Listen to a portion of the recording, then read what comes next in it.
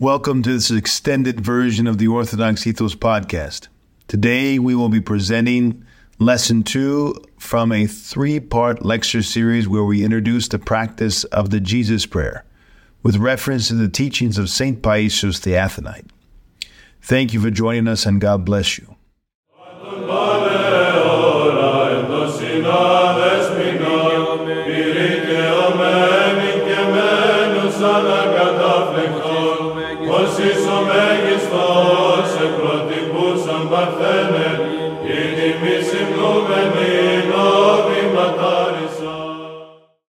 Good evening, God bless. Welcome back to this introduction to the Jesus Prayer. We are in our second of 3 parts. We'll be looking tonight at first stages, the method, and other questions and matters surrounding the prayer, other stages of prayer.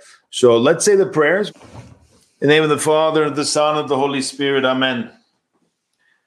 Illumine our hearts, O Master, who lovest mankind with the pure light of the divine knowledge. Open the eyes of our mind to the understanding of the gospel teaching. Implant us also the fear of thy blessed commandments, to trample down all carnal desires. We may enter upon a spiritual manner of living, both thinking and doing such things as are well-pleasing unto thee. For thou art the illumination of our souls and bodies, O Christ our God. Unto thee we ascribe glory, together with thy Father, who is from everlasting, holy, good, and life-creating Spirit, both now and ever, and to ages of ages. Amen. Eυλογητός σοι Χριστέ ο Θεός ημών, ο πανσόφους τους αλείς αναδείξας, καταπέμψας αυτής το πνεύμα το Άγιον και δι' αυτόν την οικουμένης αγινεύσας, φιλάνθρωπε, δόξα σοι. Amen. So we talked about in the last lecture the prerequisites, the presuppositions. There are always presuppositions and prerequisites for all the spiritual. That means our side of things, what we're bringing to the table and how much we're doing to make it possible, because it has to be a synergy always. Everything is a synergy. Not that we are, we're zeros, as you know, but he's the one that gives value to all of our zeros, but we still have to have the zeros. We still have to have the effort. We still have to have the right stance. And that's a big part of what we do, is to try to help you. We're all students of the Father, students of the saints of our day. But our role is to kind of be the teacher and mystagogue to help you focus and listen and make progress in terms of the teaching and what we need to do on our end to make it work. So the first thing is that our whole stance has to be like that of the tax collector, we said. There has to be, I'm going to go very quickly through this because we covered all this in the previous lecture. We have to have no enmity toward others. So these are all things you have to have if you're going to make progress, generally in the spiritual life, but especially in the Jesus Prayer. And if you read the lives and the writings of the contemporary saints, especially St. Joseph the Hesychist, you'll hear him talk about these prerequisites, and especially he'll talk about obedience and humility as the 2 keys if you're going to make progress in the spiritual life, and rather the Jesus Prayer. So a lot of people think, well, I'm going to just start saying the Jesus Prayer. I'm going to take the prayer, open my hand, I'm going to start saying it, and that's all I need to do, right? I don't need to. No. It's a whole universe, the whole picture, all together, both and. And so these are prerequisites to make progress in the spiritual life.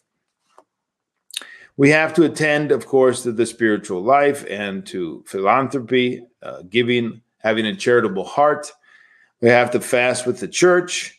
We have to engage in Orthodox asceticism with discernment, that which we receive from our spiritual father in terms of ascetic struggles like prostrations or fasting or prayer rule. Of course, we have to have faith, Orthodox faith, and faith in divine providence, trust in God, and we have to have a courageous spirit and a lot of patience. Very quickly, just going through and enumerating some of the major things we talked about last time. The other thing we talked about and focused on was, for instance, the quote from St. Gregory Palamas, where he says, the prayer is for all Christians. And unfortunately, in our day, we are living a kind of Barlamite existence here. And a lot of people who are Orthodox but have not been properly trained are buying into this idea. We even hear this from some newly trained seminarians who've just been ordained. I mean, apparently they're new priests and they're coming out of seminary and they're saying, no, you don't need to do Jesus prayer. No, it's not for you. You don't need a spiritual father. It's not for you. I mean, this is kind of a Barlamite. When we say Barlam, we're talking about the opponent, the from Italy who came over to Constantinople and opposed St. Gregory Palamas and taught that it's not possible to see the uncreated light. Jesus prayer is not, and the whole process of saying Jesus prayer is nonsensical. And what we need to do is ascend in our rational intellect and acquire knowledge about God. And that's how you save your soul, with good works and knowledge about God and things and other such things. So this is a heretical stance, an idea that you don't need to. That there's two paths. For instance, this idea, you're not a monastic. That's not for you. There's nothing in the church that's only for a certain portion of the church. In terms of salvation, right? We're all called the narrow path of salvation. There's not a double road. There's not two roads leading to different saviors. It is all the gospel, the one path set out by our Lord Jesus Christ. The where we live, how we live, with or without a syzygos, a yoke mate, does not change that. It's just a different context, and we have maybe quantities and characteristics are different, but the essential path is the same. Now, the other thing that we have to drive home is that it is impossible to dissociate the life of prayer from a life of obedience in the church, which means a spiritual father. It was very interesting that the same priest who told this, one of our patrons, you don't need to say the Jesus prayer, also said you don't need a spiritual father, which was just mind-boggling. So that's not surprising, because we would say the exact opposite. You need a spiritual father and the Jesus prayer, and ideally the spiritual father is the one who's guiding you on the path of the spirit of the Jesus prayer. Of course, that's not always possible, but that would be the ideal. So you cannot just say, I'm going to go do the Jesus prayer, bye-bye, I'm on my own. That's a path probably, if you do it a lot and you increase the quantity, it's a path of delusion. One of the first fruits of the prayer is most assuredly finding an experience proper and discerning spiritual fathers. One of the most basic things we do in the spiritual life. I remember when I was visiting with Bishop Basil of Wichita 30 years ago. Well, no. It would have been, 95. So 28 years ago. And I was searching for a spiritual father. And I said, what do I do? And he says, you do what you have to do to find one. It'll come. You'll understand it. It'll take time. It took me a couple of years more, and about 3 more years. And so it was. He didn't say, you don't need a spiritual father. No, he didn't say that. Unbelievably, some priest in the Antiochian Diocese are saying that today. I don't know where they get their ideas. So when we find our spiritual father, and it's very clear that when we search hard and long, and we make sure, and we pray fervently for God to reveal that spiritual father. It could be somebody in our day and age where we have an influx of a lot of converts, but not necessarily of a sharp influx of spiritual guides. And so what happens is we have a lot of people searching for spiritual fathers, but not a lot of spiritual fathers who are there or able to take care of them. And a lot of times you have to have a spiritual father far from you. So that means that you may not have the luxury of seeing him often, but you can write him, call him, whatever it is, whatever you need to have a trusted spiritual father, you're going to have to do obedience. Very, very basic. Now, in our day and age, is this whole question of obedience is anathema, right? Because we're Americans. We don't do obedience, right? We're revolutionaries. The whole spirit is individualism, Protestantism. It's very hard. We don't have trust. It's hard for us to trust. We don't find trustworthy spiritual fathers, and also we are raised to not trust authority. Well, spiritual authority of God in the church has to be, we have to find that and trust it. There's no way around it. And that's, of course, the enemy of our salvation is going to war against that. So it's going to take time and lots of prayer and humility. But when we have a spiritual father and we're struggling to do obedience to him, it must be observed with the proper conscience in order for it to be a God-pleasing and fruit-bearing. I'm reading now from Archimandrite Arsenios. Given that praying is one of the commandments, right? It's not like if I pray, it's when you pray. It must not be isolated. If it is isolated in absentia of the other commandments, not only will it not bring forth spiritual fruits, but it will quite often bring all sorts of side effects, both spiritual as well as psychological ones. All right. So prayer presupposes the other virtues, one of them, which of course is obedience. Therefore, in this sense, we outrightly declare that it is inconceivable for the prayer to lack the spirit of obedience. That is, without any obedience to the commandments of our holy church. So you want to grow in prayer, struggle to be obedient to Christ in the saints and in the spiritual father and in the bishop and the priest, given that they're Orthodox and they're following the Holy Fathers, and you will make progress very quickly. And you'll read that very clearly and many times stressed in the writings of St. Joseph the Hesychist, that's the most important of all for the monastic who wants to make progress in the prayer. Listen now to St. Ava Dorotheos, one of the great ascetics of the 5th century in Palestine. He says, how is the edifice of the soul constructed? We can be taught exactly how it is done by observing the construction of a visible house. He who wants to build a material house must first secure it on all sides and raise the edifice at the same time. That is, all of its 4 sides, and not attend to the one wall while neglecting the others, because that way he gains nothing. You can't build a house, one wall, and then leave it open and the roof open. That's not a house. He merely goes into futile and dangerous pains, plus a whole lot of expenses. Well, the same thing occurs with the soul. Man must absolutely not neglect any aspect of his spiritual edifice. He must raise it symmetrically. So we're going to be looking at all the virtues, all the aspects, never out of this context. Prayer can't be taken out of that context. And some might say, well, I've heard it said that you should work like on, one virtue at a time and just focus on one virtue at a time.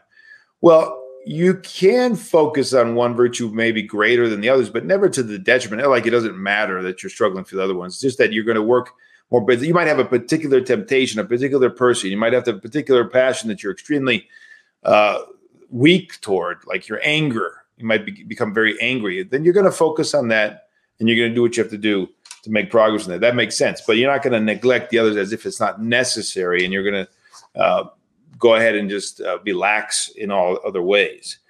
Listen to what St. John Kolovos says. I want man to attain a little of each virtue and not do what some others do who struggle for only one virtue and persist in that one indiscriminately, laboring only for that one while neglecting the other virtues.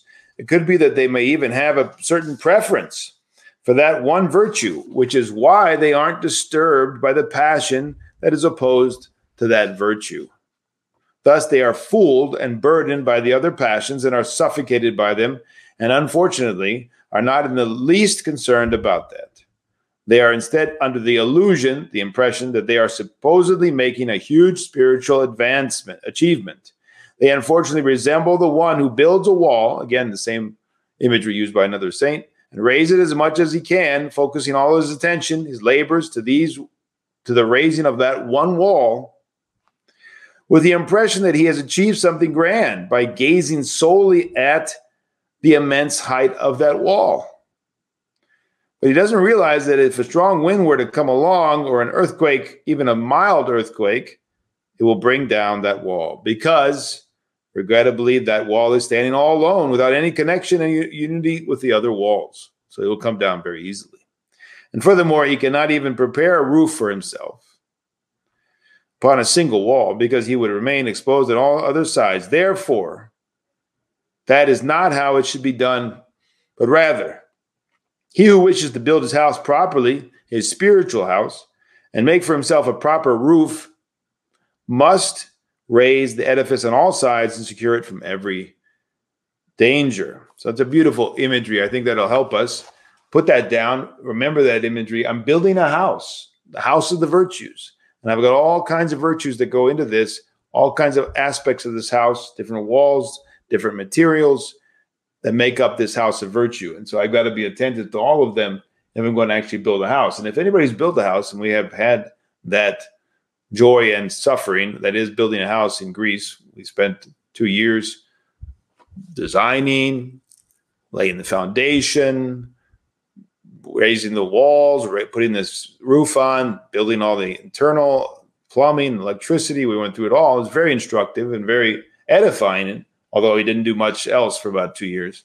It was a very, very laborious but joyful struggle, and it was beautiful creating that house. And from the scratch, from the design all the way to the a lot of what we did ourselves. So that was a wonderful, and anybody who's done that can attest what a beautiful image this is for the spiritual life. If you have a little bit of experience in spiritual life, you understand as well. So for instance, if I'm engaged in the Jesus prayer for 2 hours every night, but then all throughout the day I'm screaming and yelling because I'm a slave to anger, even if I just scream once, you can feel immediately, if you have any sense, that the consolation of the grace of God leaves you with that one enslavement to that one passion.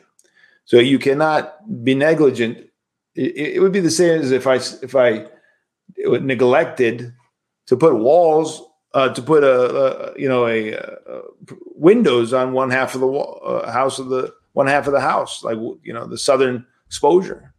That would be ultimately very detrimental to the house. We would probably be destroyed over time with all the things that would come through those windows. Sorry, you got the image. It's a beautiful image, hopefully helpful. I'm just making sure that we're doing good on the technical end. All right, getting back to the text. So prayer will not stand on its own without obedience, and not only without obedience, but also without the implementation of all the other virtues, without exception, as we just said. Very, very important.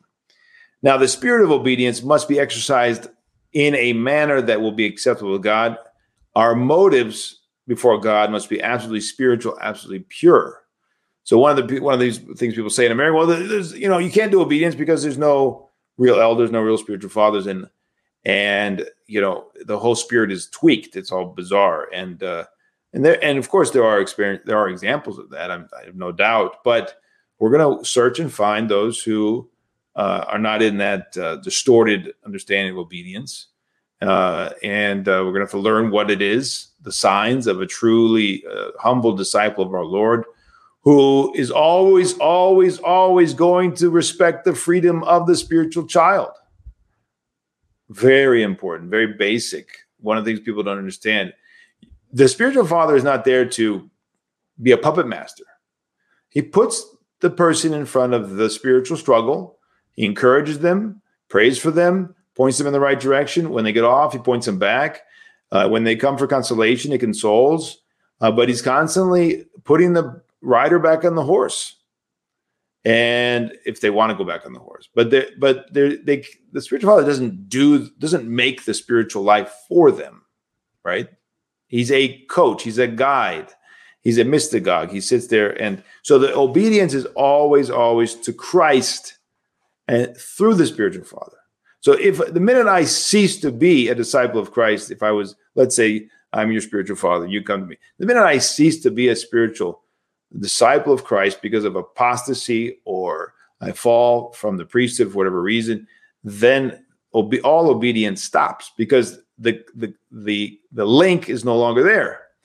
And so being obedient to me as a spiritual father does not mean you're obedient to Christ. And we're all of us, from the patriarch down to the last grandmother,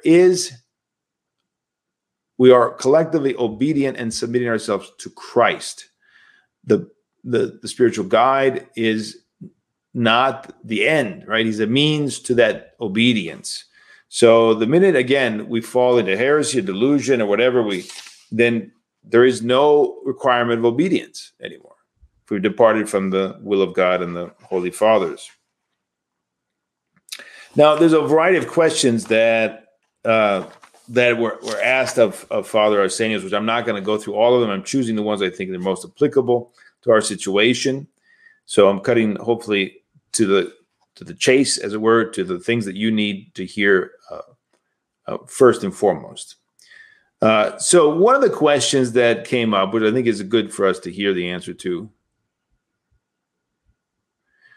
and we've actually talked about this before, so it's kind of encouraging for me that Father Arsenios and I are on the same page on pretty much everything, which is really wonderful. And he says, in our day, the people come and they say, well, what about these no enmity in the relations with other people? How do we do this? So that's what a lot of people are concerned about, especially in Greece. It seems more and more. But all of us see that. What do I do with my parents? What do I do with my brother and sister? How do I do this? How do I do that? So, well, one of the things is the fast. What do we do with the fast? Is, well, you don't break your fast for the sake of those who don't understand, don't keep the fast. We've talked about this a lot here. The difference between the fast, the personal fast, and the fast which is out of obedience. And the ones that are called upon justifying people breaking their fast, like you're in a parish and everybody's in the parish. I was told by someone close to me that there's the parish they were in a couple of years ago. They were going there and they were saying, well, you're gonna when you go to so and so's house, don't worry about it. Eat whatever they put there. Just eat whatever. It's Wednesday, doesn't matter. They might be other Orthodox Christians, and that's what we do. We don't go. It's Pharisaical to say I'm fasting and da da da. So Father Arsenios says we're quite to the other extreme of the day of our Lord, where there's a Pharisaism where people wanted to be seen as fasting. We're on the other extreme. It's like immediately do away with the fast for the sake of a man, and so our obedience to God just goes by the wayside. And so Father Arsenios says, no, we shouldn't break our fast, because if we do, it's like denying the very thing that we believe in. It becomes a matter of confession of faith, he's saying. So contrary to this popular idea, Elder Arsenios is saying, no, you don't break the fast when you go on Wednesdays and Fridays to your friends. Now, if you have a personal fast on a Monday, let's say you're not a monk, monks fast on Monday, or let's say you fast from meat, or you fast from dairy on, I don't know, whatever you say, but it's not the church's command. We fast, collectively, we all fast on Wednesday, Friday, and you are, somebody comes and visits you. And you say, no, I can't. I'm sorry.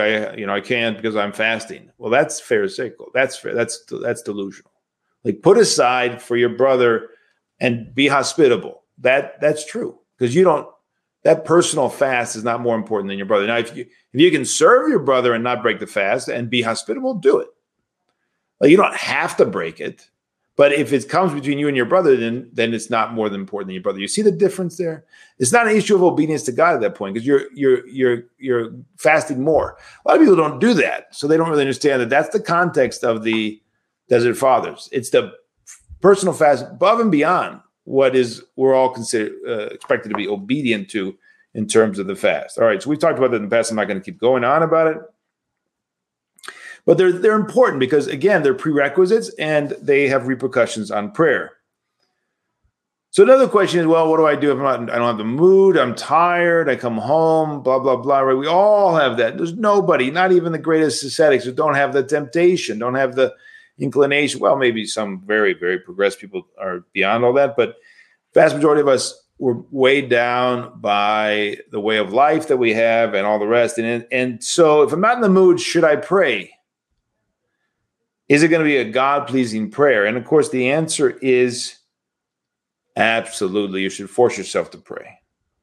It is a mistake to believe that we should pray only when we're in the mood for it, and with the corresponding spiritual disposition. There's a saying in Greek, I don't know if it's a saying in English as well, but with eating also comes the appetite. You've heard that expression. With eating also comes the appetite. So you want to increase the appetite? Sit down at the dinner table, and you'll have a better appetite very quickly. So in spiritual matters, the same thing applies. Quite often, one may begin praying with zeal. Then, for one reason or another, he begins to lose the zeal. And so that's very common. So what are you going to do? You're going to just give up? Or are you going to struggle? You're going to struggle. The opposite is also true, though, that you might force yourself to pray, even though you don't have the zeal for it. And all of a sudden, God will send grace, and zeal will come, and you'll be inspired. And it'll change from a forcing yourself to a very easy and beautiful and prayerful moment of prayer or time of prayer. So the most important thing is to have a good disposition, to have a good stance, and then grace will visit you.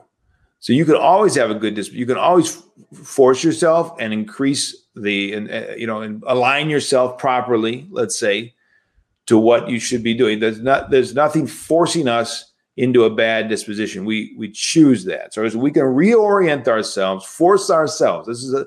The kingdom of heaven is taken by violence, and the violent take it by force, the Lord says. This is applied right here to prayer when you don't feel like it. So you force yourself. How many times do you, if you say Compline every night, there's many times when you come home late or you're half asleep, and what do? You got to make the choice. We're going to do the Compline. We're going to stand at the prayer corner, or we're going to just fall asleep. Do as much as you can. Do the Jesus prayer altogether, but don't simply just act like it doesn't matter. I don't need to force myself, right? Absolutely, the fasting. Sunshine's asking, what about fasting from the lips, from the speaking?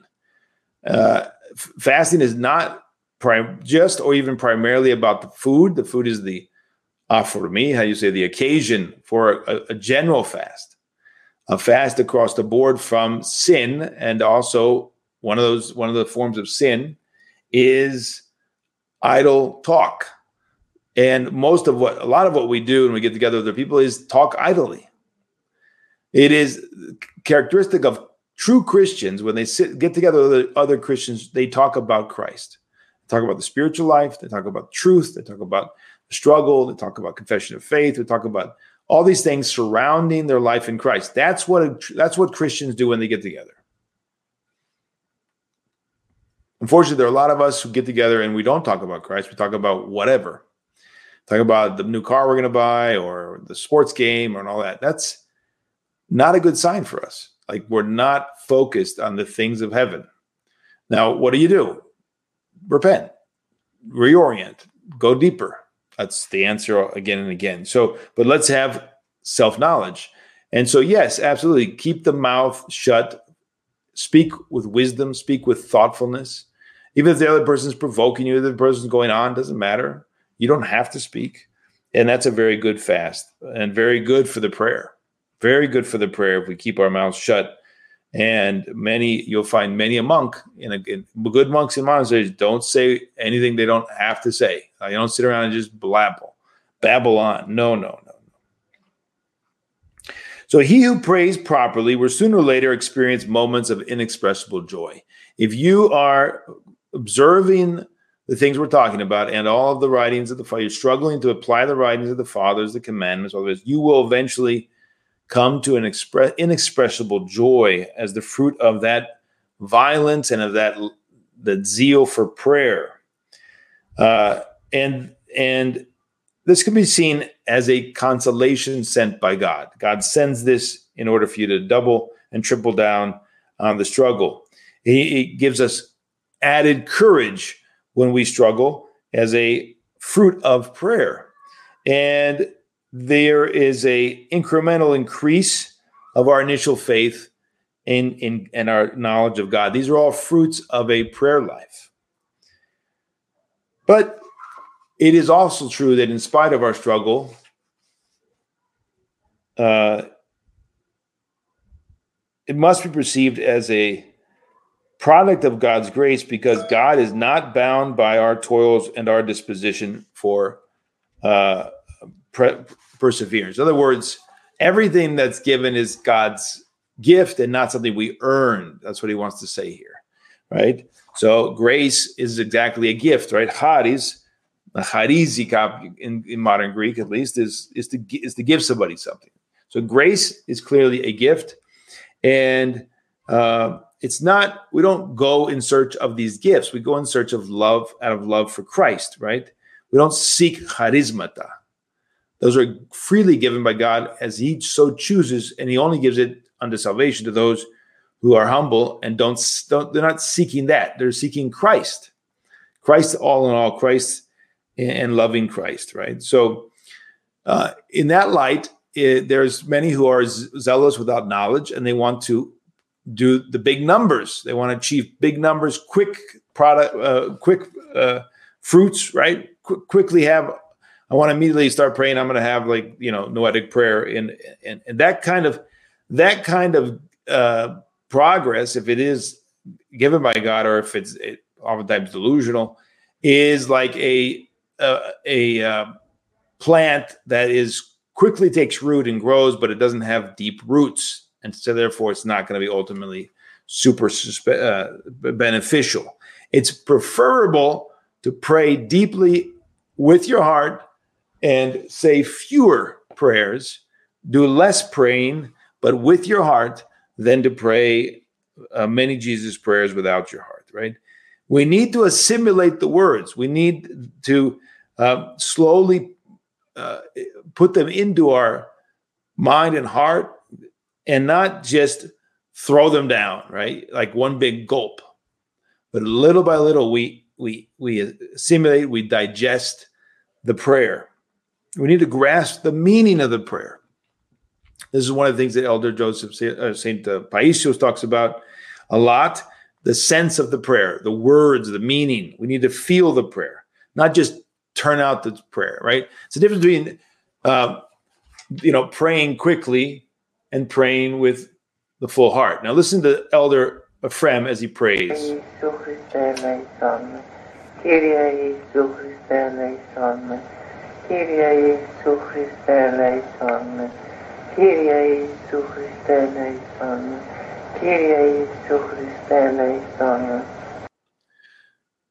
There's also online, you can find Saint Porphyrios, Saint Ephraim of Katonakia, there's one more that you can find online that they've recorded saying the prayer. I highly recommend you do that. Search Elder Ephraim of Katonakia saying the prayer. Elder Ephraim of Arizona or Philotheo saying the prayer. Elder Saint Porphyrios. I don't know if Saint Yakovos, I don't think he was recorded, but maybe. So find the great saints of our day who are saying the prayer in whatever language, Russian, whatever it is, if there's Romanians, and listen to how they pray and get a sense of their stance, all right? And they're going deeply, they're looking to go deep in the prayer and not just to repeat the words. So there's this other question that comes up in terms of the relationship between the human and the divine elements. And St. Paisios, yes.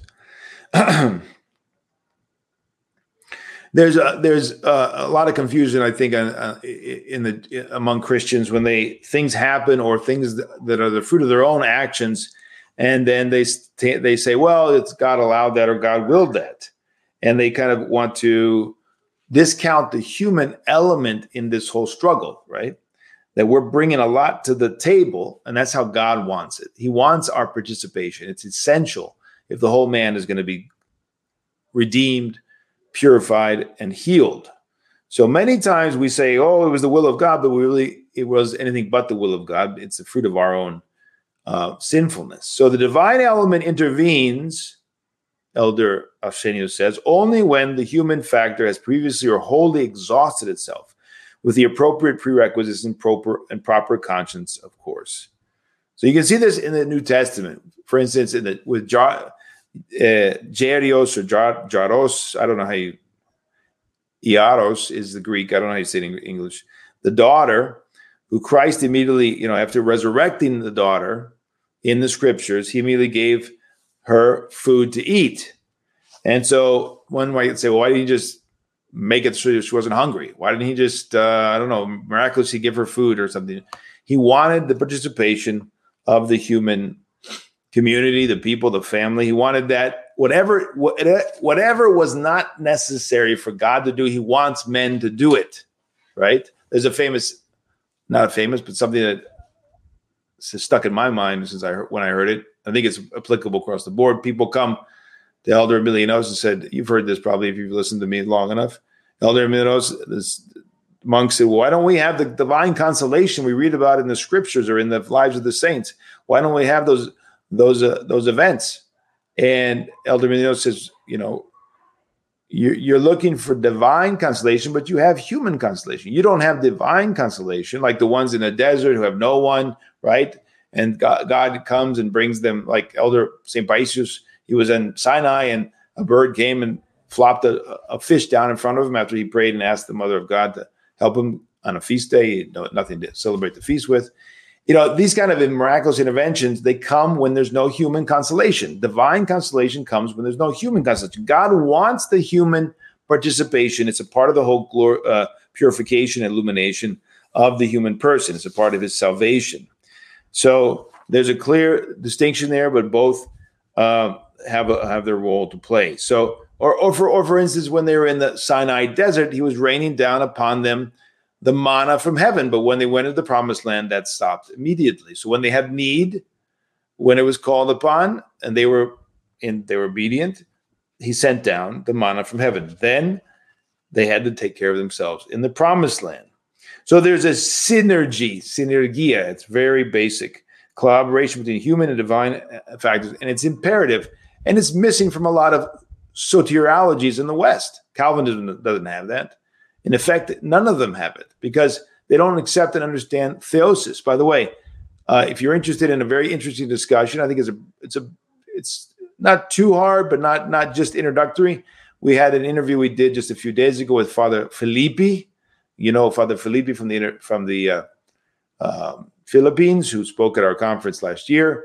And we had an interview. We talked about theosis. And in there, we talked about the various heretical soteriologies and the fact that when you see the heterodox not understanding and not speaking about theosis, this is a confirmation that they've fallen away from the life of the church.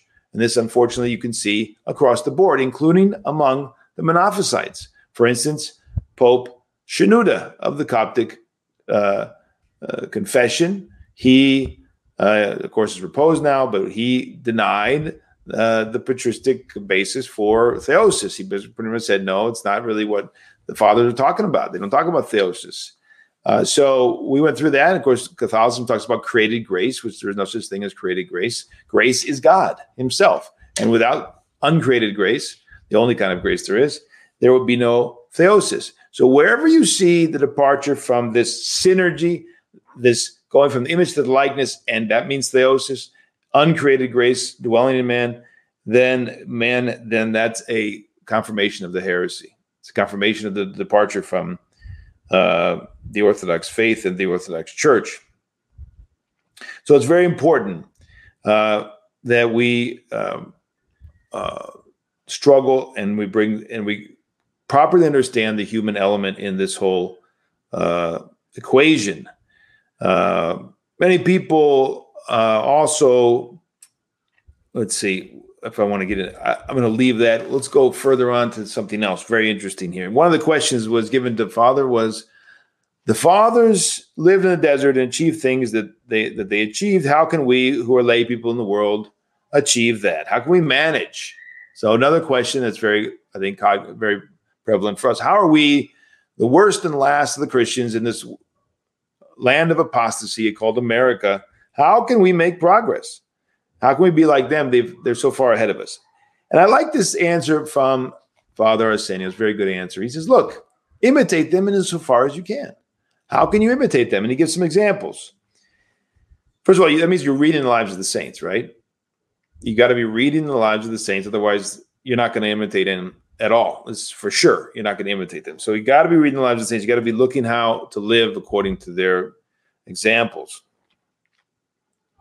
So they lived in the desert. Well, you can't go live in the desert unless you're, one of those rare people today. You can go actually imitate them. It's not going to happen. For most of us, we're in houses. Even if we're in desert, like down here in Arizona, we've got everything we need, like contemporary Americans. So what can we do? Well, we can take a certain time of the day and a certain corner of the house somewhere, and we can go and create for ourselves our own little desert, right? That means place of ischia, place of stillness. We can go there and we can practice our ascetic struggle, our prayer. Daniel, thank you for reminding me. And everybody who's not looking at the chat, the interview I just talked about with Father Felipe is available to everyone on Orthodox Ethos who has purchased the new book that just came out. Of course, I think you should all know that we're just launching as of yesterday, The Life and Witness of Elder Saint Iacovos of Evia, just published and out and in circulation. You can purchase that now at Uncommon Press. And there's a whole bunch of perks that come with that, a whole bunch of bonus stuff. So you get a link and you go to our Orthodox Ethos website, and there's a particular page. And one of those things is the interview we did with Father Felipe, but there's also several other things. There's a couple articles by Bishop of Alaska, Alexis. There's an article from that I wrote on going deeper in the spiritual life.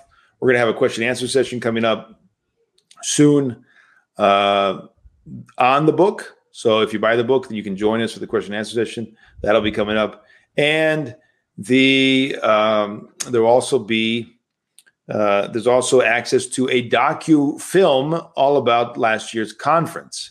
So if you haven't seen the videos from the conference, you haven't heard about that, this is a beautiful synopsis and beautifully done by our brother in Christ, Caesar. And that is available right now on Orthodox Ethos for all those who purchased the book on Uncommon Press. All right, so enough of that advertisement. I think most of you know that anyway if you're paying attention on social media. All right. And Daniel or Justin, if you're here, you can answer the questions. I got to keep lecturing. All right. So getting back. So you create a little part of your house and a little time of your day, and you do whatever you can to the degree, and you imitate what they did. And they had quiet, and they had prayer, stillness, and they were doing their ascetic struggle. Or you can likewise spend a certain amount of time limiting your social engagement and spending more time in prayer and stillness. You can also limit certain other things that you're doing that are not spiritually beneficial. Instead of spending your time in things that are just kind of vain, cut them out and spend your time doing spiritual exercises, spiritually profitable reading or prayer or the like. So there's ways to imitate the saints, no matter where or how you are. And that's also going to be a big part of why you're going to make progress with the prayer. So yes, God has other demands for us, which are not in the monastery in terms of the practical aspects of living out the one gospel. He provides us also with opportunities for catharsis, that's purification, and illumination or sanctification. Because the temptations and the unforeseen things of the day that come to us are our opportunity. It gives us many opportunities. You don't have to go searching very far to put into practice the gospel and to be purified and to be illumined. All throughout the day, we have such things. And we usually are ignorant of them, not paying attention because we're ruled by the passions and we fall into them. And then we complain. God doesn't do this. God doesn't do that. Well, what is that? How's that work exactly? You're the one who chose not to pray, not to go deeper, or you're choosing now to complain that you were given medicine that's going to heal you. Don't complain. but thank God for the temptation. To see you just saw yourself. That's very important in the spiritual life. You just saw how weak you are, how slothful you are, how lazy you are. Give glory to God that you can see. And then repent and say, I'll do better next time. And keep going. When the insults come, the ungratefulness, the scorn, the calumnies, the ugly images, the sights. All right. So it's something we don't want, but it comes anyway. Well, it's a tremendous opportunity for us. Spiritual ascent and spiritual victory can be achieved through all of those temptations. St. Paisios has the following story, which is very instructive there. He was praying fervently that God would humble him. So when we do that, we should prepare to be humbled. We're asking God to humble us. We're going to get humbled. And that's a good thing. We should rejoice. There was somebody I knew who was praying continually, humble me exceedingly. Humble me exceedingly, Lord. I want the extreme humility that you had. Give me that deep humility. That is the basis of the spiritual life. And he's getting humbled left and right. Glory to God. Well, the next time that the blessed elder went to receive Holy Communion, Elder Paisios was praying for humility. He went to receive Holy Communion at the church in Konitsa per the customary rubric. The moment he, being a monk, entered the sanctuary, the altar, to participate in the divine liturgy like he always did, well, that one time, the priest who had officiated every other time told the elder entirely unexpectedly, abruptly and suddenly, and for no apparent reason, leave the altar area now and go sit among the laymen outside. So naturally, Elder Paisios first became humanly upset and astounded, but he immediately remembered how long he had been beseeching God to humble him. So he thought to himself, well, here it is. Here's my opportunity. It has presented itself. Should I go and let it go to waste? And he went out and sat with the layman, and he glorified God that the spiritual opportunity which he had sent him.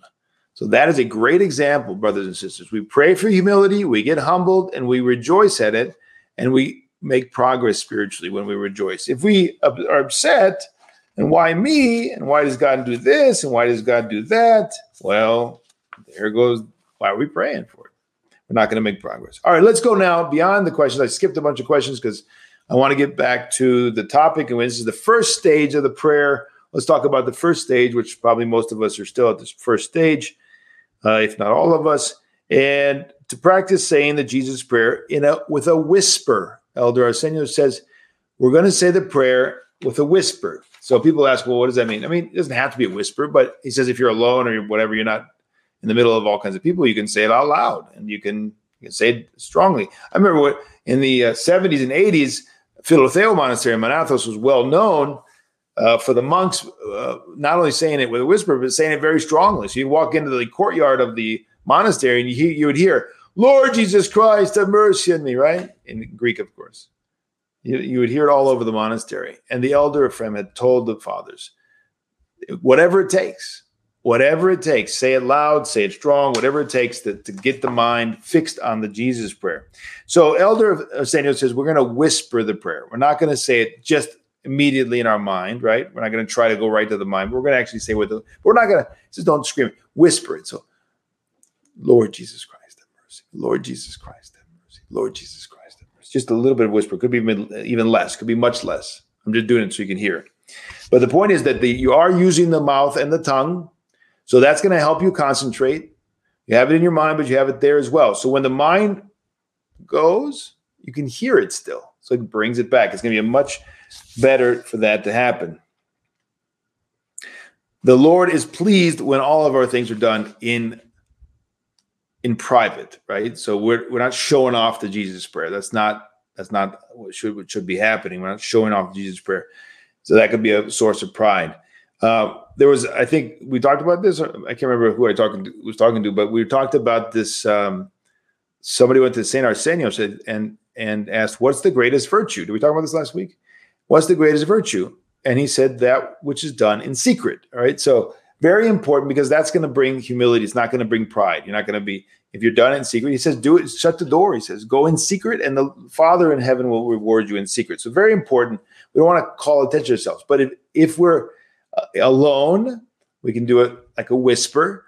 And if we're among people and want to keep saying the prayer, we can still do it a little bit with the tongue. You can shut your mouth and you can do it inside with the tongue. You want that as a beginner. You want to have some physical accompaniment. That's why do you think that the fathers and the saints and the elders do the Jesus prayer with the prayer rope?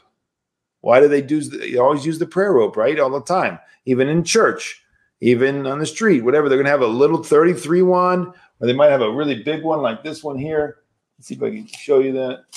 All right, you got big ones like this. This is a 300 knot one, right? And so there's different kinds of prayer rules depending on what kind of prayer you're doing.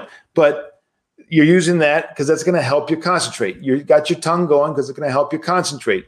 And if you're among people and you don't want to show off and you don't want to make sure you're hiding your struggle, then you say it with the mouth essentially closed, but the lips or the tongue is still moving, and that's going to help focus.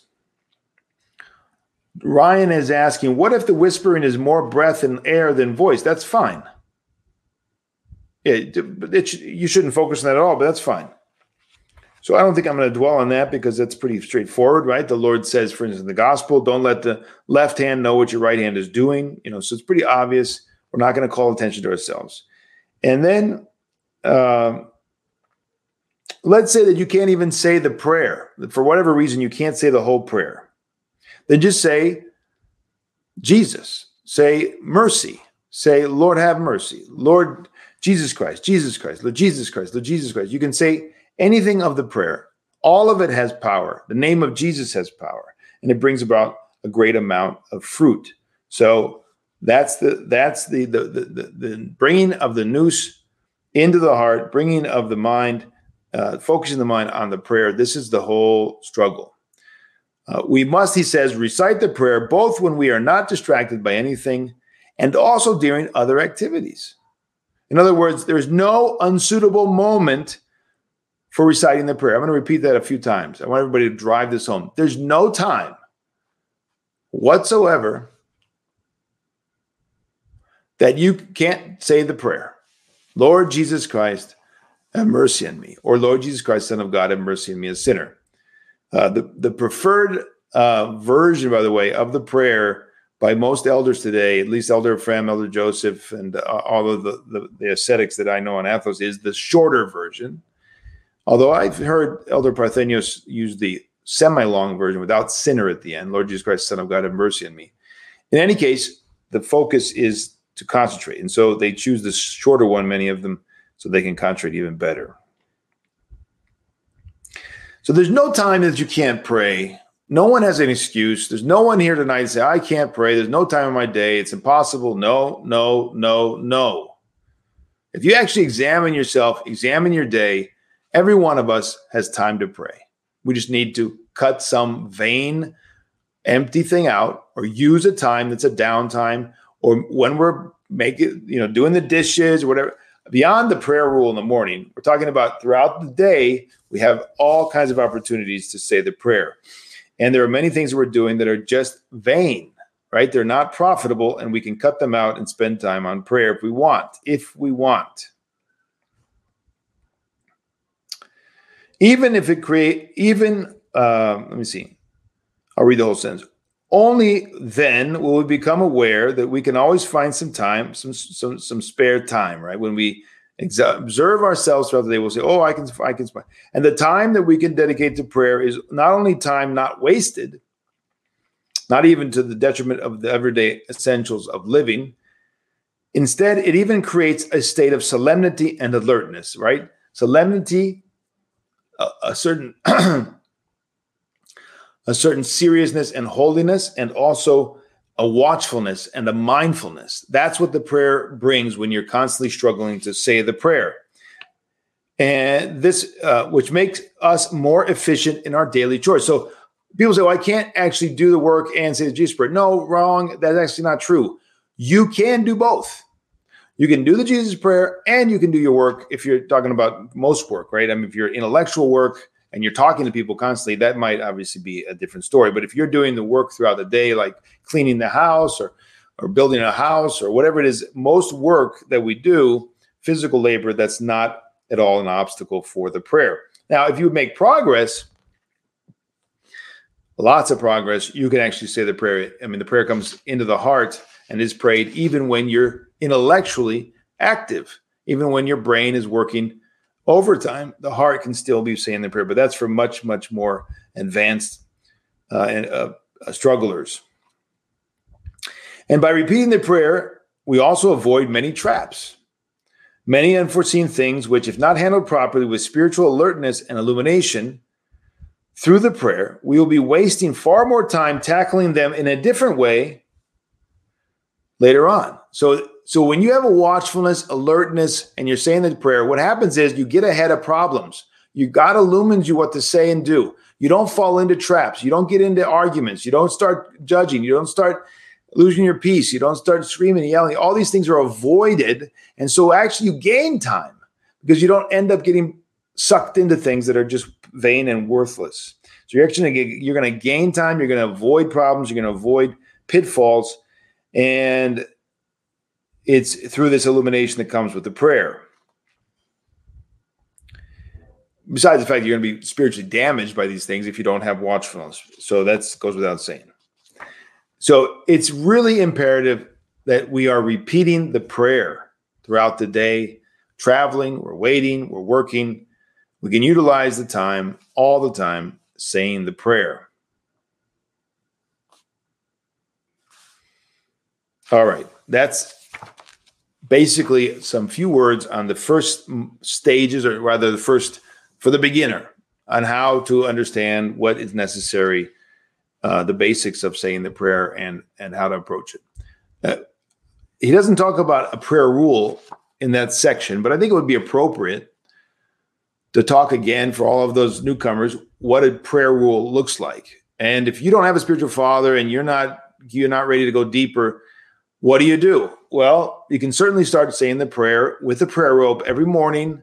When you get up, you say you got your basic prayers. You say your Jesus prayer 300, 100 at least, if not 600, 200, depending on your time. 300 times to Christ, 100 times to the Mother of God. Lord Jesus Christ, have mercy on me. Most Holy Theotokos, save us. And you can do that pretty easily, even with a 33, right? Even with this little prayer rope, the 33 prayer rope, which everybody can find, put all over the place in the Orthodox Church. 33. Do this 3 times 3 to Christ. So that's 3, 6, 9 times to Christ, and then 3 times to the Most Holy Theotokos, save us. Most Holy Theotokos, save us. Most Holy Mother of God, save us. Lord Jesus Christ, have mercy. Lord Jesus Christ, have mercy on me, right? That's really not hard. Everybody can do that. It's a basic beginner. You do that every day, every morning with compunction, contrition, and standing before the icons and with love of Christ. And according to what we're talking about here, along with all the other spiritual struggle, that if it's done with love and compunction, will be a great, great aid. And then over time, when you get a spiritual father, you grow that. And in the monasteries and on Athos and other places, and with the spiritual fathers who have experience, there are spiritual children in the world, married people who are also making tremendous progress in adding more and more. Now, the numbers don't matter, but they do actually matter in some way, right? Otherwise, why would we add? So it matters that we do it both qualitatively and eventually quantitatively. And the more we pray, the better it is. But everybody can start with 300 and 100. And usually a spiritual father would tell you to do some prostrations. And the prostrations are going to be in front of the icons of Christ, the Mother of God. And you're going to do, with every prostration, Lord Jesus Christ, and you stand up, have mercy on me. And you're going to want to have your head hit the ground. Right? That's a full prostration. Your body's going to go like that, and then that, right? That's how it's going to go. Tak. And unless you have some kind of problems with your health, or if you have, I don't know, some people have real issues with their knees. Obviously, you're not going to do the prostrations if you're going to destroy your knees. That would not be blessed. But if you are in good health and otherwise you don't have a problem with making prostrations, do prostrations. Now, how many should you do? It depends on your health, it depends on your weight, I guess, and how, I don't know, various things. You have to determine that. But I would say, a dozen, 2 dozen, 3 dozen. I don't know. It depends on each person and their ability physically. It's a physical question, and I can't tell you. But that's very few in the grand scheme of things. If you can do 10, you do 20. That's about, a minute or two? If you do them quickly, 3 minutes, 5 minutes the most. So this is all doable. You don't need you have great, illumined elder and athos to do that. You can start doing that. Now, the more you do and you start incorporating other practices, yes, you need a spiritual father. But that certainly does not need a spiritual father. Yeah, David, you should be praying. Why not? Say the prayer, right? As I'm talking. All right. I think that's great. Is that also with prostration or just staying? Okay, so I answered that, I think, Anastasia. All right, so let's go to the method, talking about a little bit about the method. A few questions we're going to answer again because they're really good questions. But one of the questions people have is, okay, fine, Father, we got all these elders in our day teaching us Jesus prayer, but how can you see this throughout church history? Can you see it in the scriptures? I'm not going to talk about this much because I think everybody here knows that it's all over the place. And in scripture, it's obvious right there. There are many references. Jesus, Master, have mercy on me, the blind man and the 10 lepers, Jesus, Son of David, have mercy on me, etc. The Lord have mercy, which is all over the scriptures, is the basic Jesus prayer. It's the same thing, just a little bit more developed. And you see, for instance, in the 4th century with St. Macarius, listen to what he says, St. Macarius in the Eurondikon. He's recorded as saying, St. Macarius of Egypt, one of the great ascetics.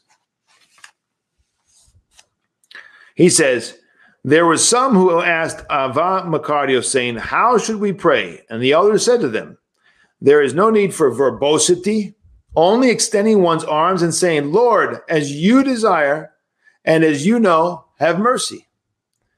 If the spiritual war is imminent, Lord, help me. And he knows what is beneficial and he will be merciful. So basically, the elder is saying right there, the short prayer that has everything in it, Lord Jesus Christ, have mercy on me. St. John the Latter, one of the greatest ascetics and teachers of the entire history of the church. He lived around the beginning of the 7th century, around 600, 640, he reposed. And he says in his writings, just in case anybody doubted, let the remembrance of Jesus be joined to your breath. And then you shall learn the benefit of ησυχία in Greek, which is stillness. They translate it here wrongly as quietude. I don't like that phrase because there's a Western accusation against the hesychasts as being heretics because they have the heresy of I think it was quietness or quietudeness or something like that. That's not what it is. It's not just being quiet. It's not the absence of sound, right? Stillness is a deep spiritual reality. It's what's talked about in the Old Testament where the still small voice of God visited the prophet, right? The still small voice, that stillness that God brings, that peace and serenity and within, that's what he's talking about. So the benefit of stillness, both externally and internally, which comes with the Jesus prayer on your breath throughout the day. And then he goes on elsewhere, by the name of Jesus, thrash all your oppressors. For there is no mightier weapon in heaven and earth than the name of Jesus. And your enemies, by the way, now this is really important. Pay attention. Are you taking your notes? If you're not saying the Jesus prayer, you should be taking notes. He says, your enemies are yourself, the demons, and the world. Did you think your enemies were just outside? No, you're the worst enemy. I'm my worst enemy. Believe me, if you live a spiritual life, you know that's true. The worst enemy is always within. And that goes with the church. The worst enemies are the ones in that become heretics. And that goes with us personally, individually. We're our own worst enemy. Why? Our slothfulness, our laziness, our pride, our arrogance, our mindlessness, right? We're the ones that are inhibiting and blocking the progress, the spiritual ascent. So attack your enemies, he says. Thrash all your oppressors. Who's the first worst oppressor? Is ourselves. We oppress ourselves with our passions and our pride and our arrogance, right? So some people say, well, that the Jesus prayer it's not really, it's kind of a development. All right. Is that right? Shouldn't we do what they did in the early church in the scriptures? And this is a product. There's a kind of a Protestant school of thought. Like we need to get back to the first century. Anything for third century is an innovation. Fourth century, it's a distortion. No, it's not true. There's nothing new in the gospel was given once and for all, is once delivered, but the life of the church, without departing from that essence and that reality, it develops in sense of adding more experiences to that, right? And we get and words to that, and prayers to that, and all the rest. There's nothing wrong with that. It's not a development of doctrine. It's not a development of what we believe. But certainly, the life of the church has come down to us, and we should accept whatever's come down to us. This idea of we're going to go back and find something pristine is a delusion, right? What God gave us right now for our generation in our saints and in the liturgy today, that's what we need to embrace. That's what God has given us, and it's perfect for what we need in every generation. So, and it's a fruit of so much holiness throughout 2,000 years of the history of the church. So that's something that we want to combat, because some people undermine their trust in what's coming down to us through the elders and the prayer as it's come down to us by trying to second guess it all. But I like what the elder says here. Whatever has been polished, whatever has been in our church has put to use or has in use has been polished to perfection, which is why we shouldn't be so concerned about how it evolved to this day, as the benefit of this detail is minimal. Instead, above and beyond everything, let's preoccupy ourselves on how to better utilize it more correctly in a more God-pleasing manner for our own spiritual, personal benefit, and how we should respect it in the appropriate manner. So very, very important. See the stance of the obedient disciple, the one who's going to make progress. That's the stance, right? He's not second guessing. I'm going to go back. I was listening to, I think it was just a little clip of somebody, it was Jay Dyer or somebody, or talking to somebody. The confused Protestant or whoever it was online, he was like, yeah, but what about this? What about that? What about this in the first century? What about this in the fourth century? And the poor man is just cannot trust. And it totally undermines his spiritual life. And it's a tragedy. And that's what heterodoxy, the chaos that heterodoxy creates. Nobody can trust anybody. It's all chaos. What a tragedy.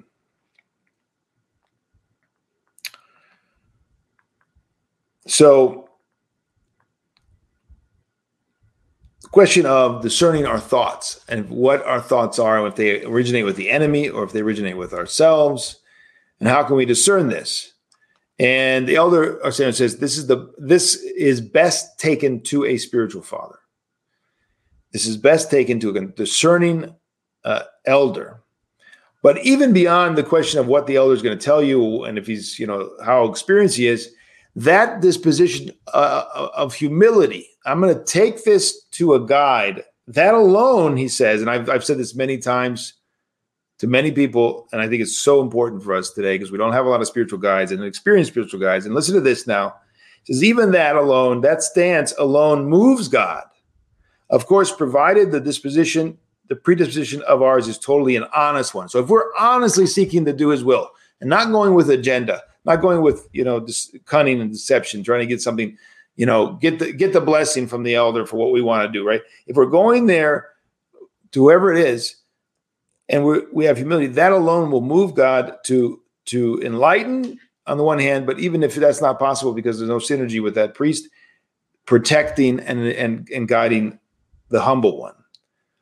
So when God sees this good disposition of ours as humility, God will enlighten us and lead us onto the proper spiritual path. And so this is why it's very important in the spiritual life. And when you begin the prayer, to take your thoughts to a spiritual guide and ask, what do I do with these thoughts? What do I do with these things? You're going to have tons of them. They're going to be coming. And the problem is a lot of the good ones, the good thoughts are the enemy, because you don't want to think anything during the prayer. You don't want to talk, I got to do that. I got to do that. We do this all the time. I'm the first. I'm the worst. I'm the most guilty. I allow myself to think about, what this, that, because it's all good. It's all good, but it's all ultimately as we'll see, not from God. God doesn't send those things in the middle of our prayer. This is one of the delusions we have. That's from God. I go, it's probably true. It's good. It's not bad. If you go write it down or go do something about it, it'll be good, but it'll be taking you away from something better. It'll be taking you away from something higher, and that's an unfortunate event. All right, I'm going to skip that because that's another day, another time. All right, let's get into now the subject of the method and the later stages. We're going to talk about a little bit more, another half an hour max, and then we're going to open up the questions. All right, so get your questions. Are you asking questions? I see 7 questions so far. If you got questions, don't put them in the chat because I don't see them usually. Put them in the question box here on Patreon. I wish the folks over at Orthodox Ethos don't have that luxury. They can send it into our Patreon page. By the way, have we shared the link for our Telegram Patreon channel to our folks over at Orthodox Ethos? We need to do that. All of our Orthodox Ethos subscribers need to have the link to be able to get into our Telegram channel for our patrons. That means both Orthodox Ethos and Patreon. And so that's on our to-do list there so people can join there. And then they can submit their questions over there and not miss out. All right.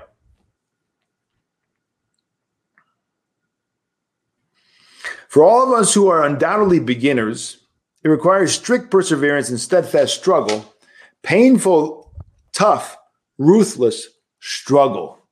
The whole struggle mainly lies in this. Okay, note takers, get your pen, get ready.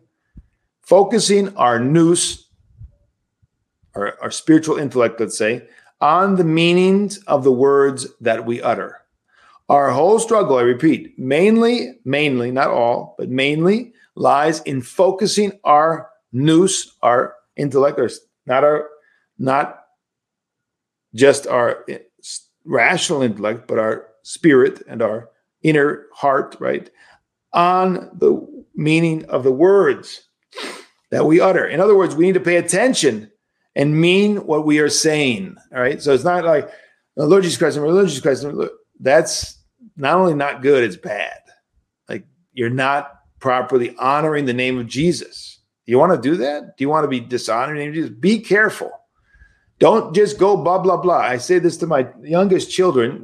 We're doing the Jesus prayer, like sometimes instead of Compline. And, little kids, and I say, you got to say it with your heart. Say to my little daughter, you got to say it with your heart. Don't just do it. Don't just repeat the words. I don't know how to say it with my heart. And I say, So when you go and you want something really bad, right? You want to go skating and you want to go this, you're saying that with your heart. You really want to go swimming. You really want to go skating or whatever it is that you love doing, right? That's how you say the Jesus prayer. So I don't know how to do that. So, you got to pray, ask God. God, help me to say it with my heart. Right? What do you love? What do you love? Do you love Christ? Do you really love Christ? Do we really love Christ? Where do we spend our time and our energy, our thoughts? Where do we invest those? That's what we love. We also have this problem with our intellect. And when we say something should be correct, we mean it should always be with prudence, the virtue of prudence. And prudence is going to lead us to understand that every thought is an obstacle to the prayer. During the time of prayer, we must not adopt any thought whatsoever. Not adopt any thought whatsoever. This is hard to do. Proud men like myself, we don't make progress because we can't do that. We like our thoughts. Woo! Yes, we like our thoughts. We really love thoughts. Good ones, of course. We're not doing bad thoughts. Bad thoughts we don't want. We like our good thoughts. We like them more than the name of Jesus. That's the problem. Not only harmful thoughts, not only those useless ones, but even the most beneficial ones, he says. The word beneficial is in quotation marks because in the long run, during the time of prayer, they are anything but beneficial. They're not beneficial. We call them beneficial thoughts, but they're not ultimately. It is only a sly trap by the devil, because what is most beneficial during the prayer is to pay attention without images.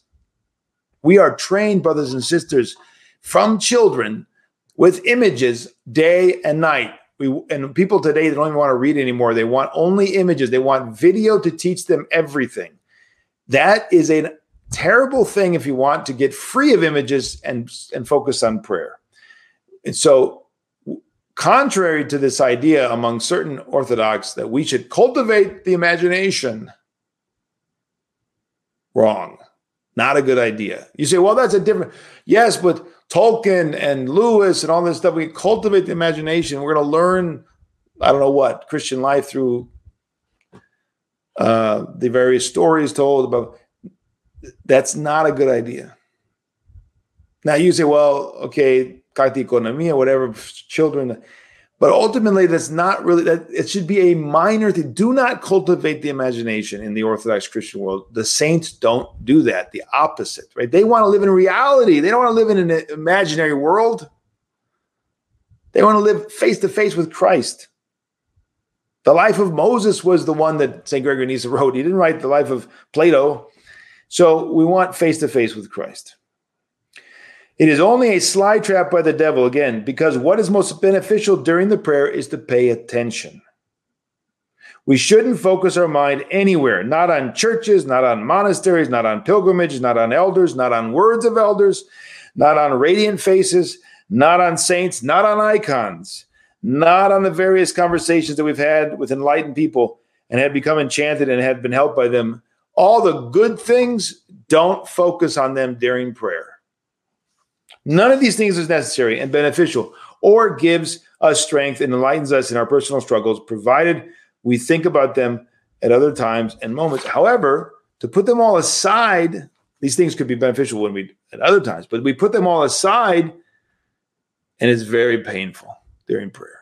It's extremely painful at first to put all these things aside because we and our mind have both been overindulgent. And he's saying this is one who grew up in Greece without a television back. I mean, they had one television in the house probably, but like 5 channels back in the 70s and 80s.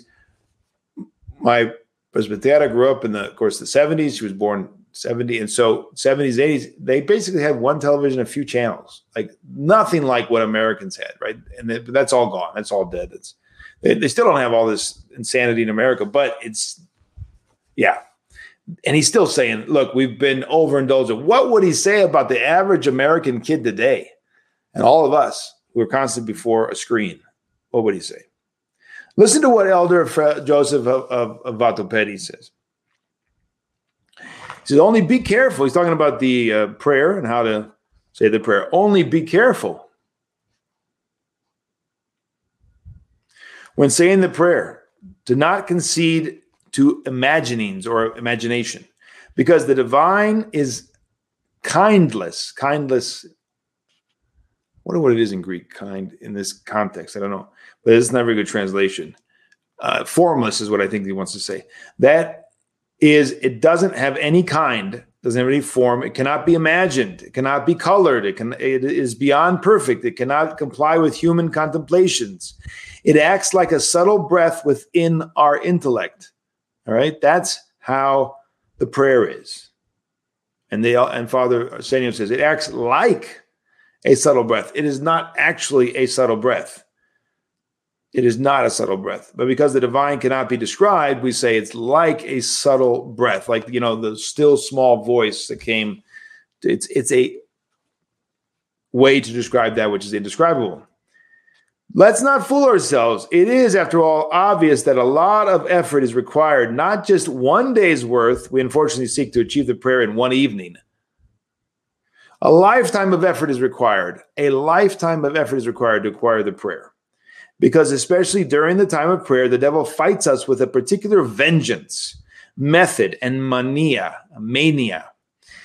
We are attacked with lewd, horrific, and bizarre thoughts of all kinds and from all directions. We are attacked by negligence. Very many suppressed and forgotten things rise to the surface. We are confronted by an untimely anger, which sometimes is a very intense one, both during prayer and after it. a lifetime of effort, right? Very many suppressed and forgotten things rise to the surface. We are confronted by an untimely anger, which sometimes is a very intense one, both during prayer and after it. Various pending chores and obligations come to mind. Oh, this is the most common, right? You're starting out the day, you're trying to say the prayer, but you got all these things ahead of you. I forgot to tell so-and-so that. I didn't write so-and-so. I got to get back to so-and-so. Oh, I forgot that 2:00 I got to be there. Oh my gosh, this is so common, right? Various pending chores and obligations come to mind. Don't forget this, don't forget that, right? All of these things are exaggerated by the cunning one, the oponiros is Greek, which means the evil one, as well as by our own inexperience. He exaggerates them to an extreme degree, so that although while in prayer we tell ourselves to not forget this or that,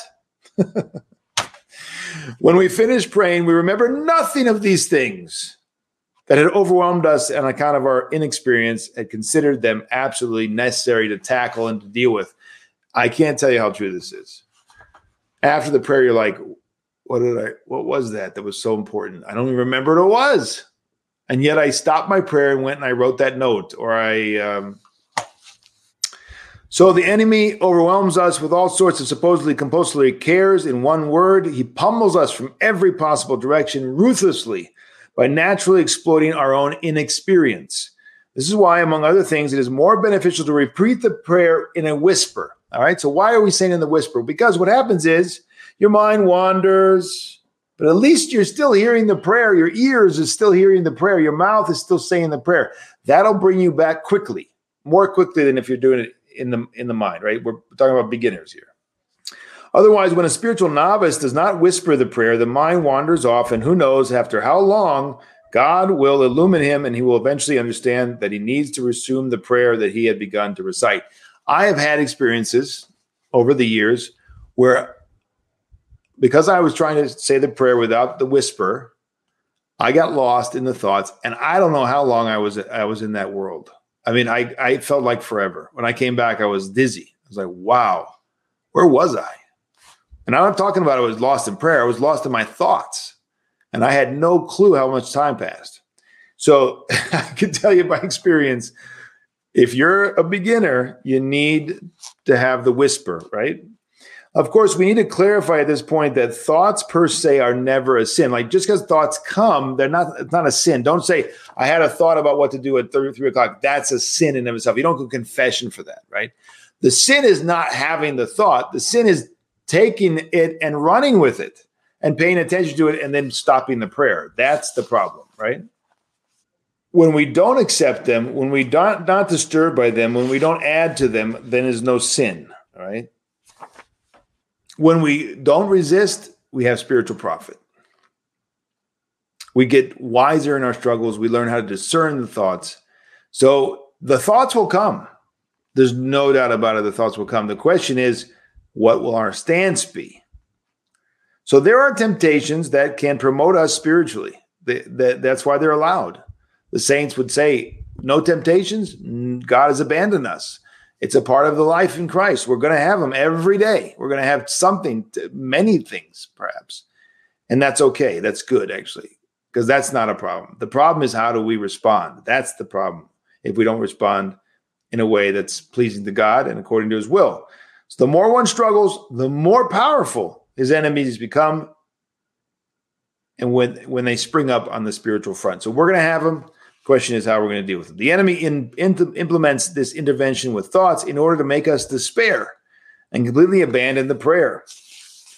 Not only because we supposedly don't benefit by it, but also because we sin even more during praying, inasmuch as we are preoccupied with thoughts that are so ugly, so weird, so unacceptable that we hadn't even considered them before beginning to pray. So the enemy brings the thoughts. He sees that you're trying to be a warrior. He sees that you're going to battle. You're on the battlefield. He sees that. He says, this person is coming to attack me. He wants to be free of the passions. He wants to be free of my power. I'm going to take and war against him. And the only way the enemy can war against you is in your thoughts.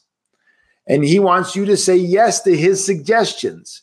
That's the entire noetic struggle here we're talking about. So you have to learn how to say no, no, no. And the prayer just drown out those thoughts, and you just drown them out. And like, there were thoughts. I didn't really notice it. That's where we're going to get, right? So it is a part of the struggle that you're going to fall into these thoughts. You're going to go into this midair. You're going to be wandering. That's okay. Get back, bring it back again and again and again and again and again, right? Establish the habit. What is a virtue? It's basically habit. It's basically that you're going again and again. The prayer, why is it said again and again and again, hundreds and thousands of times? And it's not vain repetition that the Protestants talk about, because that's training you in virtue. Repetition is the mother of learning, right? And it's training you in virtue, training you in mindfulness, watchfulness. Ryan says, getting itchy or rubbing body parts out of nowhere happens a lot with flashbacks to old sins. Okay. Meredith is saying the path is narrow. It is narrow. That's right. The Lord said it's narrow. Yeah, these are all temptations, Ryan. We just need to endure. The Lord loves a struggler. The Lord loves a warrior. The Lord loves someone who's doing violence no matter what, that has a good disposition to struggle. He'll send that person grace. Himself, in other words. What does it mean to undergo assaults by the enemy and that there is warfare? It is because we are fighting the enemy and the enemy is retaliating. Of course. That alone should encourage us. So you got warfare. You got enemy. You got problems. Take courage. That's a good sign. He's actually dealing with you. It means you're doing something right. It means you're doing something right. That alone should encourage us to pray and continue the prayer, even with more perseverance, more attention, more hope, and more divine consolation. What is required is willingness and patience. St. John Chrysostom says the following. Listen to this. St. John Chrysostom, everybody pay attention. My good man, if you yourself don't listen to your prayer, right? Because this whole struggle is to listen, pay attention to the words, right? If you yourself don't listen to your prayer and you don't pay attention to your own words, how can you demand, and with what naivete and audacity, that God himself listen to you? That's so St. John Chrysostom, isn't it? Like, who are you exactly? You're sitting here, you don't even pay attention to your own words, your mind is rambling, you're firing off all these things, demands and you expect God to listen to you. You don't even listen to yourself. You're not even paying attention to your own self because you're wandering in your brain. Oh my goodness, your mind, your heart. So the struggle is imperative, and gradually, quality will come from quantity. So one of the reasons quantity is important is because it's going to bring quality, not for its own sake. I do 3,000 every night. Doesn't matter. Like, who cares? Right? Who are you? So what? How do you do those 3,000? The fact that you're boasting about it means you haven't begun to pray, right? So numbers is not important, but numbers do help oftentimes establish us. It shows our desire. It shows our it can show our determination.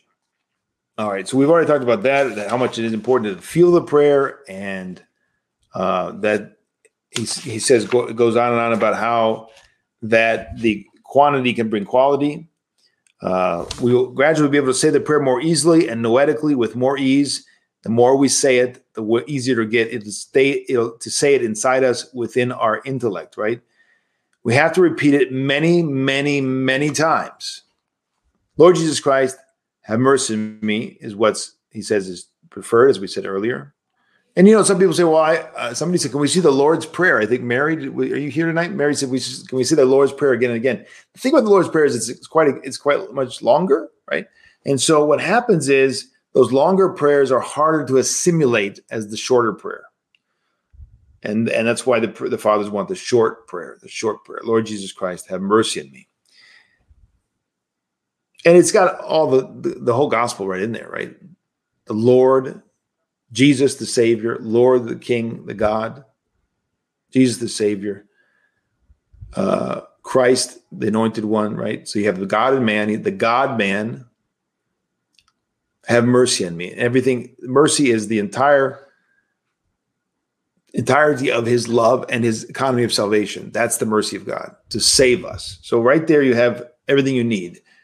His divinity, our fallenness, and our need for a Savior, and us calling upon the Savior to save us.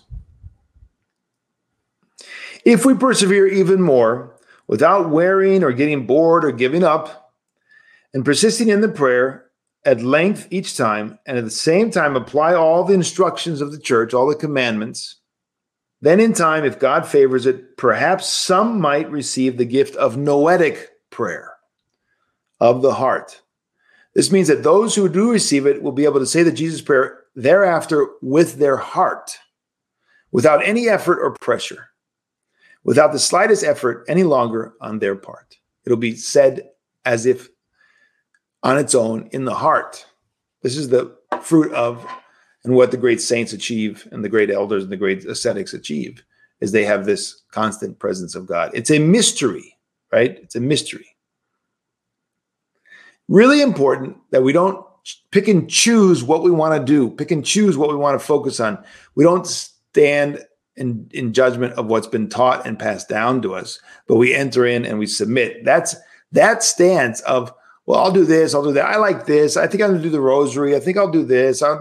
That whole stance, when you're judging and you're not coming under and submitting yourself, that's Protestantism. Essentially, that's a spirit of the world, and it will throw us off. It will not bring about spiritual benefit.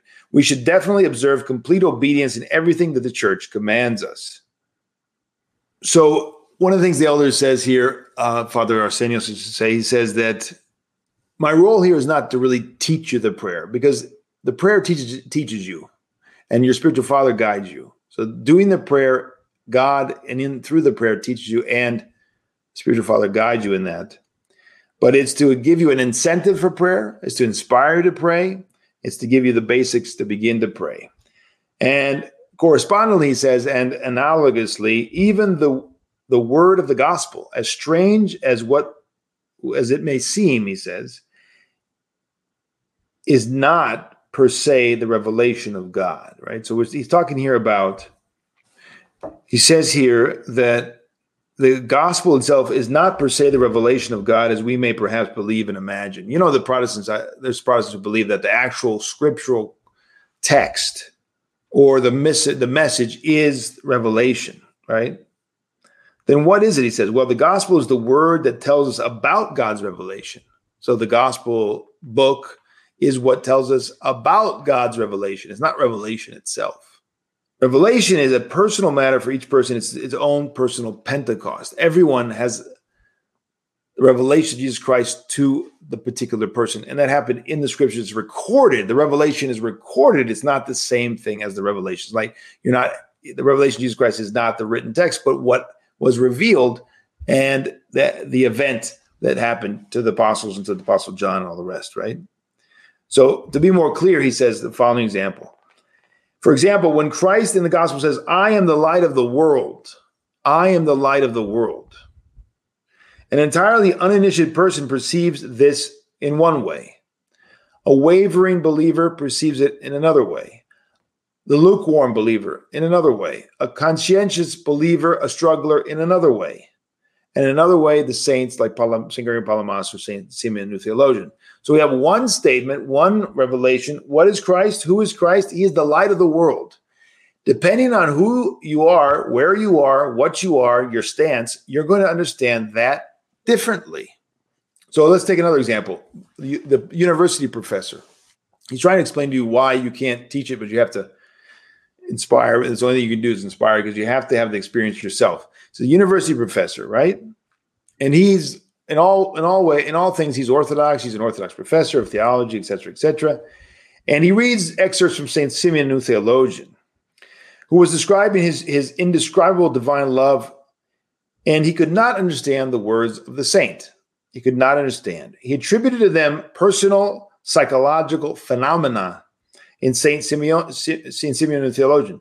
That is, the saint's experiences were supposedly attributed to his idiosyncrasy, to his personal psychosynthesis, as we could say. So he's actually attributing that which was divinely revealed and God gave to him. He's putting it and he's making it into something purely human.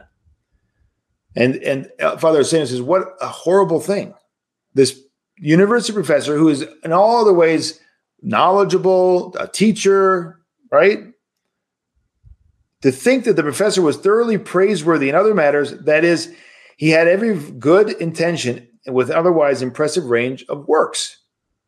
If that professor were to read the part that's following from Abba Isaac, Saint Isaac the Syrian, what would he say? Listen to what Saint Isaac the Syrian says. While in prayer, man is in control of his words, whereas when he has been swept up into a sighting of God, in other words, he's had a vision of God, a theoria, as we say in Greek, a sighting of the divine light, then all the words and verses of prayers cease. When you actually have communion, revelation, face to face, words cease, the prayer ceases, everything ceases. Man ceases to pray entirely when he comes face to face and as a theoria of God. And not only is he not in control of the words of the prayer, but man's very being is swept away, exclusively to where and for a long time as the divine light leads him. It is precisely this, beyond the mind, ineffable sight of God, that surmounts every other prayer. Because it is only in this state that the struggler, to his amazement, is able to see, quote unquote, the truly unobservable one, right? He sees that which is invisible, which is not possible to see, but he sees it spiritually. It is then that he can invisibly see, quote unquote, the truly invisible God. So what would that professor say to that when he can't accept St. Simeon's description of the indescribable divine love that he was feeling? So this is to drive home the intensely personal nature of all these things and the need for one to have experience. All right, we're almost done. One more little page or so, and then we're done. And then we'll open up to questions. So if you have questions, you want to put them up there or send them in. So once upon a time, there was a time that Elder Paisios was told of a certain speaker who had spoken very beautifully about the divine light. This is give you an example of how people can talk about, including I'm a novice compared to all of the things we're talking about here, right? I'm a beginner.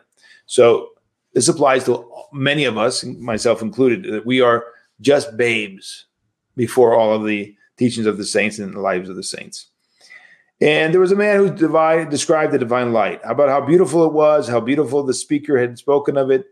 And people were impressed. And the elder said the following: yes, the speaker described it beautifully. Undoubtedly. Yes. Except that he spoke of things that he himself was not familiar with through experience. So the one at the same time is, he described it beautifully, but he didn't have any experience of it. Because St. Paisios had experience, and he knew that the man did not have experience of it. You see how these things are a mystery in God, and one has to have experience of it to really understand it. And they're not, words cannot be uttered to ultimately to unpack them, because they're beyond.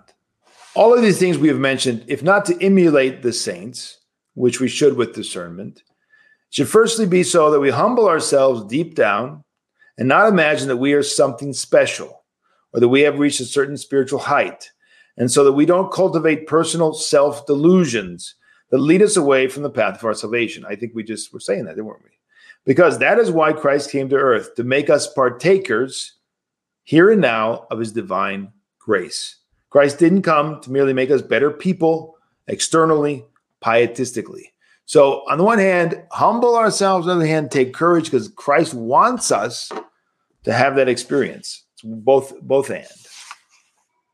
In that blessed state of the noetic prayer, the heart on its own inexplicably and inscrutably repeats the prayer, everywhere and continually, regardless whether a person is performing manual labors or even a certain intellectual labor. Oh, see, even in intellectual labor, the heart still goes, still prays.